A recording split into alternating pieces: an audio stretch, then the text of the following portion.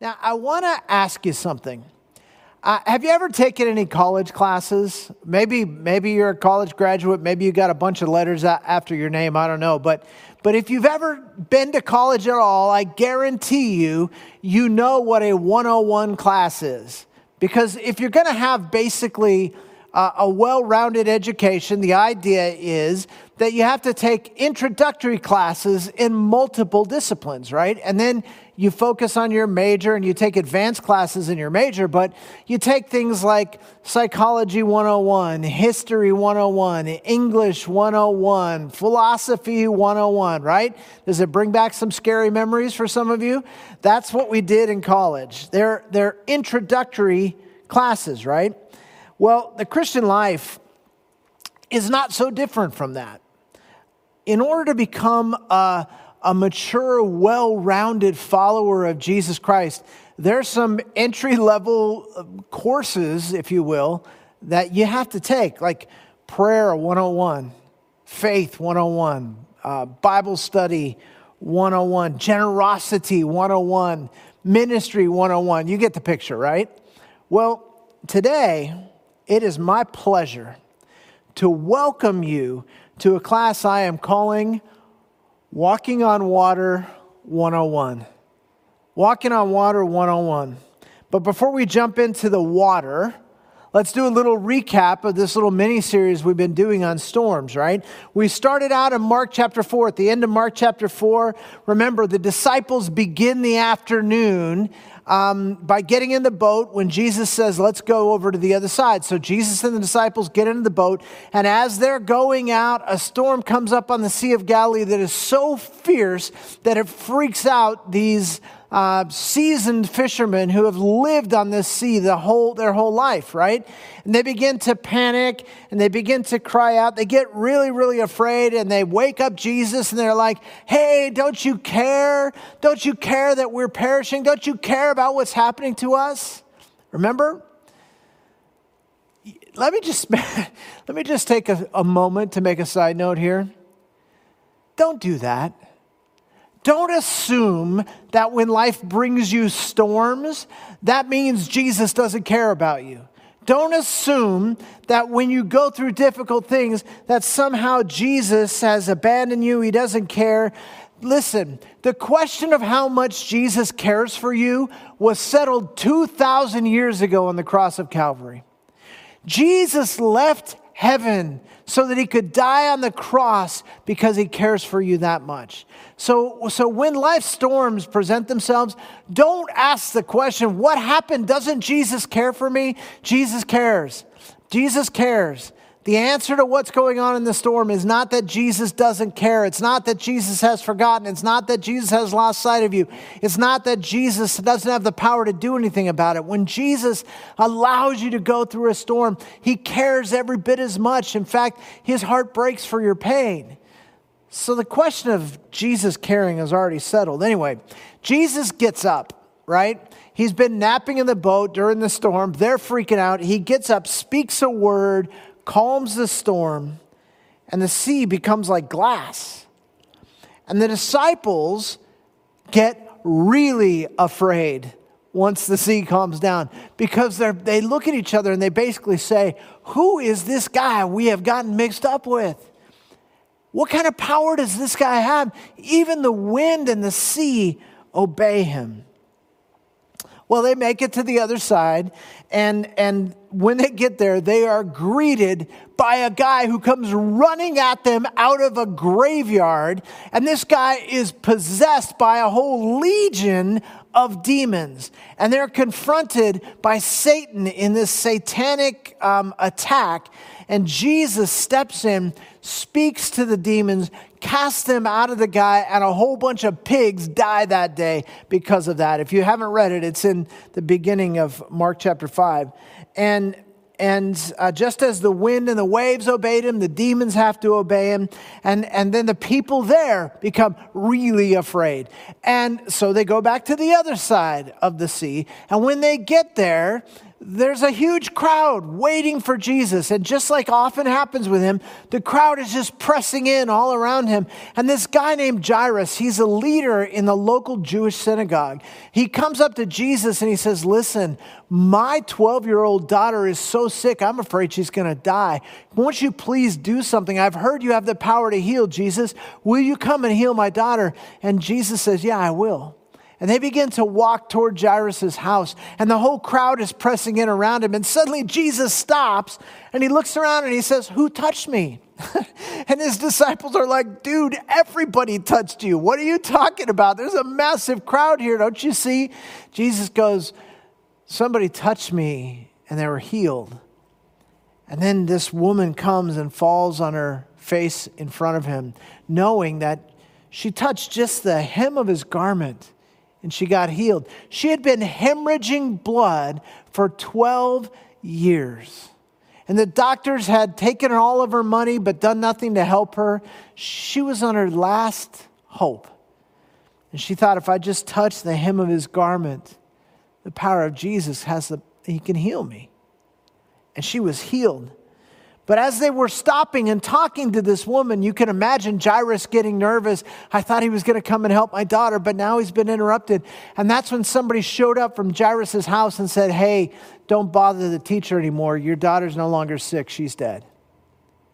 And in the brokenness of this father's heart, Jesus looks at him and says, listen, trust me.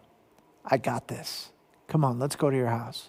And he goes to his house, and they go in, and Jesus just speaks to the dead girl. And he says, hey, little girl, get up.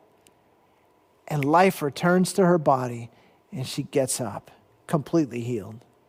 And in every case, and we looked at all this last week, in every case, the people are astonished. Everybody's amazed. Wow, what is going on? And they're more than a little bit afraid.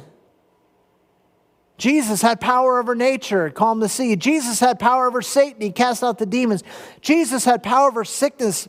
He healed the woman the doctors couldn't heal. And now we see that Jesus has power even over death.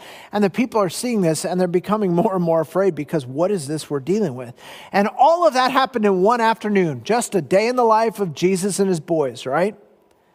So if you're a disciple of Jesus, if you're a follower of Jesus, I have a question for you. Do you ever have days like that? Do you ever have days that just cannot be explained aside from the miraculous? Is it normal for you to see the power of Jesus just activated in your life in amazing and astonishing ways? Is that the norm for you? Why not? I'm convinced that one thing that breaks the heart of God is how many Christians there are who live a ho-hum, humdrum existence. Even though they carry the banner of Jesus, they don't experience the power of Jesus in their lives on a day-by-day basis. And that's why I have invited you to join me for Walking on Water 101. You see, that day is outlined in Mark 4 and 5, the one we just recapped. It takes place very early in the ministry of Jesus. The disciples essentially have just met him at this point. They're just getting to know what he's all about. They really had no idea how powerful he was. They really didn't know who he was yet, and they were getting a crash course in faith with every new day that they spent with him. What about you? How long have you known Jesus? Hold that thought. We're going to come back to that later. Today, though, we're going to fast forward to a much later time in Jesus' ministry. Now we're getting much closer to the time of the cross.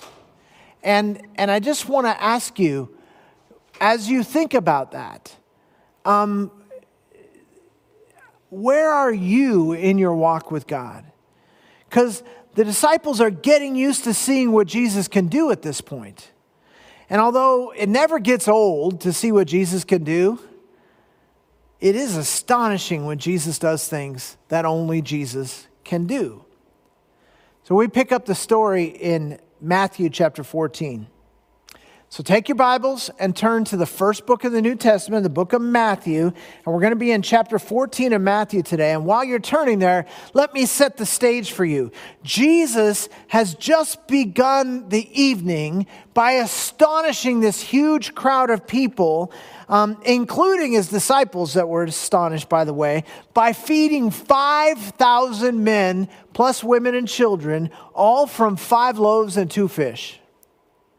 And there was a ton of leftovers.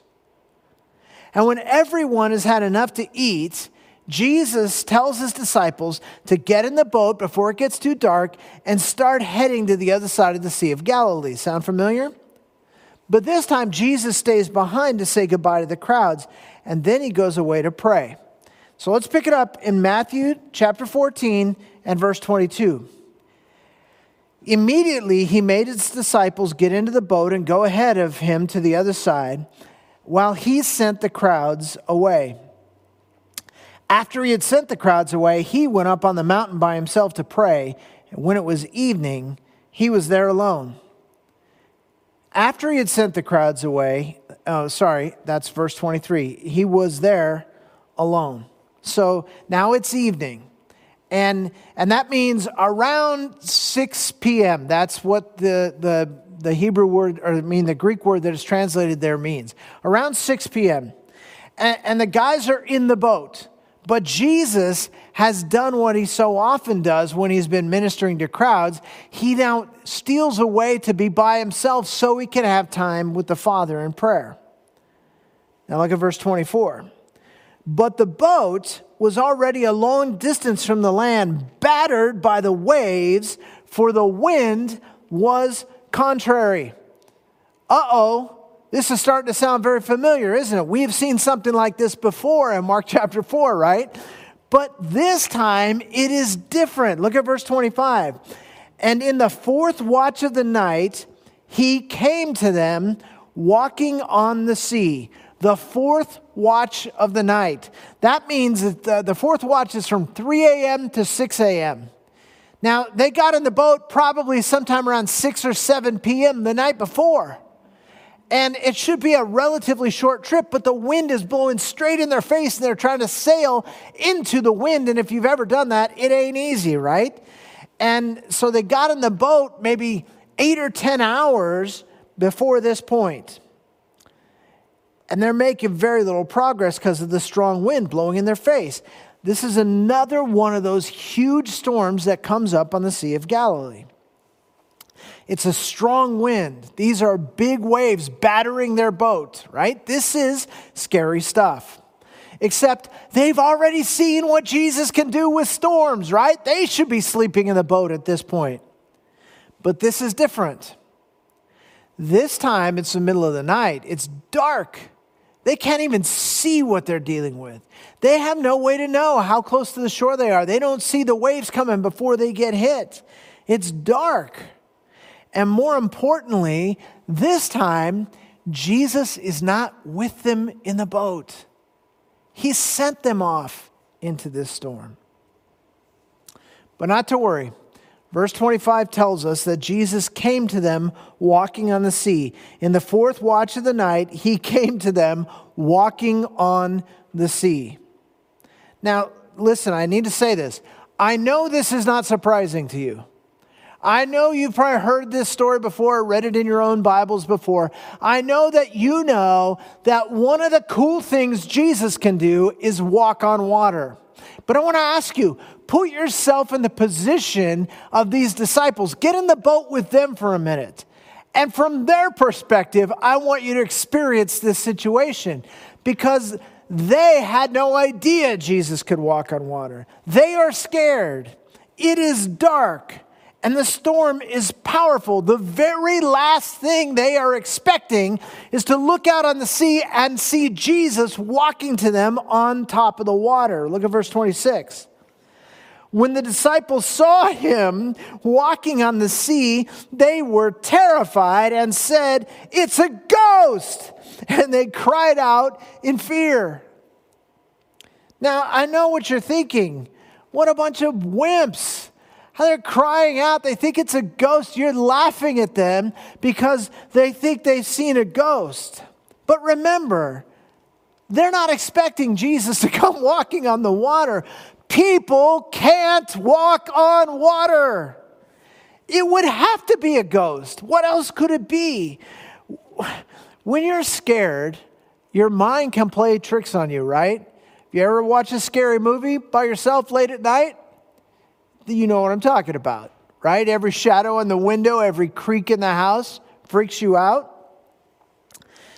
When I was in college, I was on this youth ministry staff, and there was a bunch of us college kids on this staff, and we did a staff retreat, and we went up to this camp in the mountains, and, we didn't have kids to worry about. We were just hanging out together, having fellowship, and we stayed up really late eating s'mores and doing all that kind of stuff, right, and sitting around this fire and telling scary stories. Well, now it's after midnight. It is time to head back. There's girls' cabins and guys' cabins, and there's a path that leads, quarter mile, half mile through the woods, and then it diverges to go to the girls' cabins on the right and the guys' cabins on the left. And so now it's 1 o'clock in the morning, and we are walking sort of single file in the darkness of the night through the woods with our flashlights, and somebody's flashlight hits on something over there in the trees. And I am not lying to you when I tell you there was a 7-foot-tall dude standing in the trees. I say it was a dude. We just flashed the light on him. It looked like a ghost. It was just white in the shape of a man with like a red belt around him in the middle. And somebody saw, we all saw it. Somebody screamed, and we took off running. I have no idea if those girls ever made it back to their cabins because I left them in the dust. I was gone because I saw a ghost in the forest after sitting there telling ghost stories all night. Well, in the morning we got up and went and investigated. It turned out to be a 7-foot-tall plywood bowling pin that was propped up in the trees. It was a prop they'd used for some youth camp game at some point, and they just thought it'd be funny to stick it out in the trees and let it freak people out. See, you can laugh at me for being so afraid of what I saw in the woods, but I'll tell you this, 7-foot plywood bowling pins are not in the woods. So what would you think it was? That's what was happening to these guys. They're freaking out. Some people like thrills and some people don't like thrills. Are you a roller coaster person? You like to ride a roller coaster? Or are you the kind of person who doesn't want any part of roller coasters? Because as far as I know, there's only 2 types. There's no people that kind of shrug their shoulders, I like a roller coaster now and then. Most people either love it or they hate it, right? This time last year, I guess, right before COVID hit, Garrett and Christy and I went together to Universal Studios. And one of the most fun things that's ever happened in my life happened while we were there. We rode the Mummy ride. Now, Garrett and I are roller coaster people, and Christy is not. But she went with us. And if you've ever ridden this Mummy ride, it's a roller coaster inside a building with scary stuff going on. And Garrett and Christy and I are sitting across the front seat, and Christy is screaming her guts out. And she is freaking out, and it finally comes to an end. And she goes, and then it starts going backwards. And she goes, no. And she just keeps screaming, no. And Garrett and I are laughing so hard we're crying. We're just watching her freak out, and we are laughing because that's what loving husbands and sons do in a situation like that. See, for her, it was terrifying. For me, it was thrilling. And you know what the difference is? In the Christian life, it's a lot like a roller coaster. It's a mixture of faith and fear, right? And if you're a person who's afraid of roller coasters, let me give you a hint. Here's what you have to do. You have to remind yourself while you're standing in line, listen, it feels dangerous, but it's actually safe. People get on, they get off. They get on, they get off. People ride this all the time and nobody dies. And don't read the stories about the ones where people do die. and just remind yourself that it's going to be thrilling, but it's not actually dangerous. Because if you let your fear have control in life, you'll miss out on the thrill of it. But if you let your faith control your fear, you're in for the adventure of your life. There are times when things just get out of hand in life, and they start to get really scary. And seeing a ghost put the disciples over the top, and they cried out in fear. But somehow, Peter recognized Jesus. Look at verse 27. But immediately Jesus spoke to them, saying, "Take courage, it is I. Do not be afraid." Peter said to him, "Lord, if it is you, command me to come to you on the water." And he said, "Come." And Peter got out of the boat and walked on the water and came toward Jesus. How awesome is that? I know you've heard this story, but I want you to think about it. He got out of the boat and walked on water. On water he walked.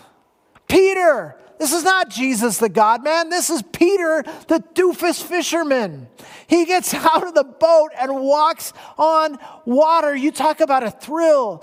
You talk about an adventure. He just started walking on water toward Jesus. Now, of course, his walk didn't last very long. Look at verse 30. But seeing the wind, he became frightened. And beginning to sink, he cried out, "Lord, save me." And immediately Jesus stretched out his hand and took hold of him and said to him, "You of little faith, why did you doubt?" I know Peter catches a lot of flack for this. Just another long line in the story of colossal blunders made by Peter, right? He took his eyes off Jesus. He started to focus on the wind and the waves, and he started to sink. I know. Jesus had to reach out and save him from drowning. I know. Jesus even pointed out how little faith he had. I know. But let me ask you this. When was the last time you walked on water with Jesus? When was the last time you had the courage to trust him enough to go to where he was, no matter how scary that might have been for you? See, it's always more comfortable in the boat. In fact, it's so comfortable in the safety of the boat that 11 other so-called men of faith huddled together in the boat and never even dreamed of getting out and going to where Jesus was. John Ortberg wrote a great book on this passage. It's called, "If You Want to Walk on Water, You've Got to Get Out of the Boat." Guys, I've known so many Christians who say they want to live this life of adventure and miraculous power with God, but all they do is huddle back where it's safe with their friends in the boat. The boat is more comfortable. The boat feels better. The boat is more familiar. Your friends are in the boat. I get it. But if you want to live where Jesus is, you have to be willing to go where Jesus goes. And where is Jesus? He is seldom in the safest, most comfortable place. He is seldom in the place that is popular with your friends. And by the way, let's not lose sight of this while we criticize Peter's lack of faith. Jesus didn't let him sink, right? How many times have I been afraid to get out of the boat because I thought I'm going to sink and it'll be all over? Jesus didn't let him sink. Now, he got wet. I don't know if he got wet up to his thighs, up to his chest, up to his chin. I don't know how deep he went. But Jesus did save him, right? And another thing I want you to notice here, Peter's faith was growing. You remember what Jesus said to them back in Mark chapter 4 when he calmed the first storm? He looked at them and he said, "How is it that you have no faith?" But here in verse 31 of Matthew 14, Jesus says that Peter has little faith. That's progress. Peter's growing. And walking by faith like that leads to a greater understanding of who Jesus is and how faithful he is and how much he can be trusted. Look at verse 33. And those who were in the boat, well, let's go back to 32. When they got into the boat, the wind stopped. And those who were in the boat worshiped him, saying, "You are certainly God's Son." That's the only reasonable response to what they had just witnessed. You see, the storms that Jesus brought these guys into were instruments of growth in their lives. Their faith was growing little by little, and he was making them into the men they would become. And by the way, these are the same guys that just months later, Jesus used to turn the world upside down and change eternal history. How do you learn to walk on water? Well, you have to be willing to trust Jesus enough to get out of the comfort zone of your boat. You have to be willing to go where he is. I know that life is full of storms. But I am here to tell you that storms are not always a bad thing in the end. The question is, how will you respond to the storms? Are you going to get out on the water and trust Jesus enough to experience his power?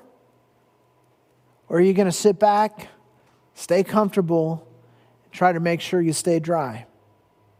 Are you going to ride the roller coaster, or are you going to sit on the bench and eat popcorn and watch everybody else experience the adventure? See, here's the thing. Jesus is changing the world. And he is using people who are willing to leave their comfort zone and trust him enough to take baby steps even on the water. Remember my question from earlier? How long have you known Jesus? Maybe some of you are brand new to your faith. Maybe others have been walking with Jesus for 10, 20, 40, 60 years. How long have you known Jesus? Isn't it about time you got your feet wet? Isn't it about time you stepped out onto the sea to be where Jesus is and experience the adventure of trusting him? Isn't it about time you walked on water? Of course you're going to stumble. Of course you're going to get wet. But you will also be transformed into the person Jesus is trying to make you into. I know the storms are raging out there. You don't need me to tell you all the details of all the stuff that we've been going through. But come on. Take a chance. Register for Walking on Water 101. I'll see you in class. Let's pray. God, we are so grateful that even in the storms of life, you continue to be who you are. It's not about us and our bravery and our power and our strength. It's about you and your kindness and your love and your faithfulness. Oh God, help us to trust you. And help us when we're sinking to cry out, Lord, save me, because I know you'll do it. But God, don't let us huddle back in the boat where it's safe. Let us get out on the water and have the adventure of a relationship with Jesus. We're trusting you for it, God. Help us so to do. We ask it in Jesus' name. Amen.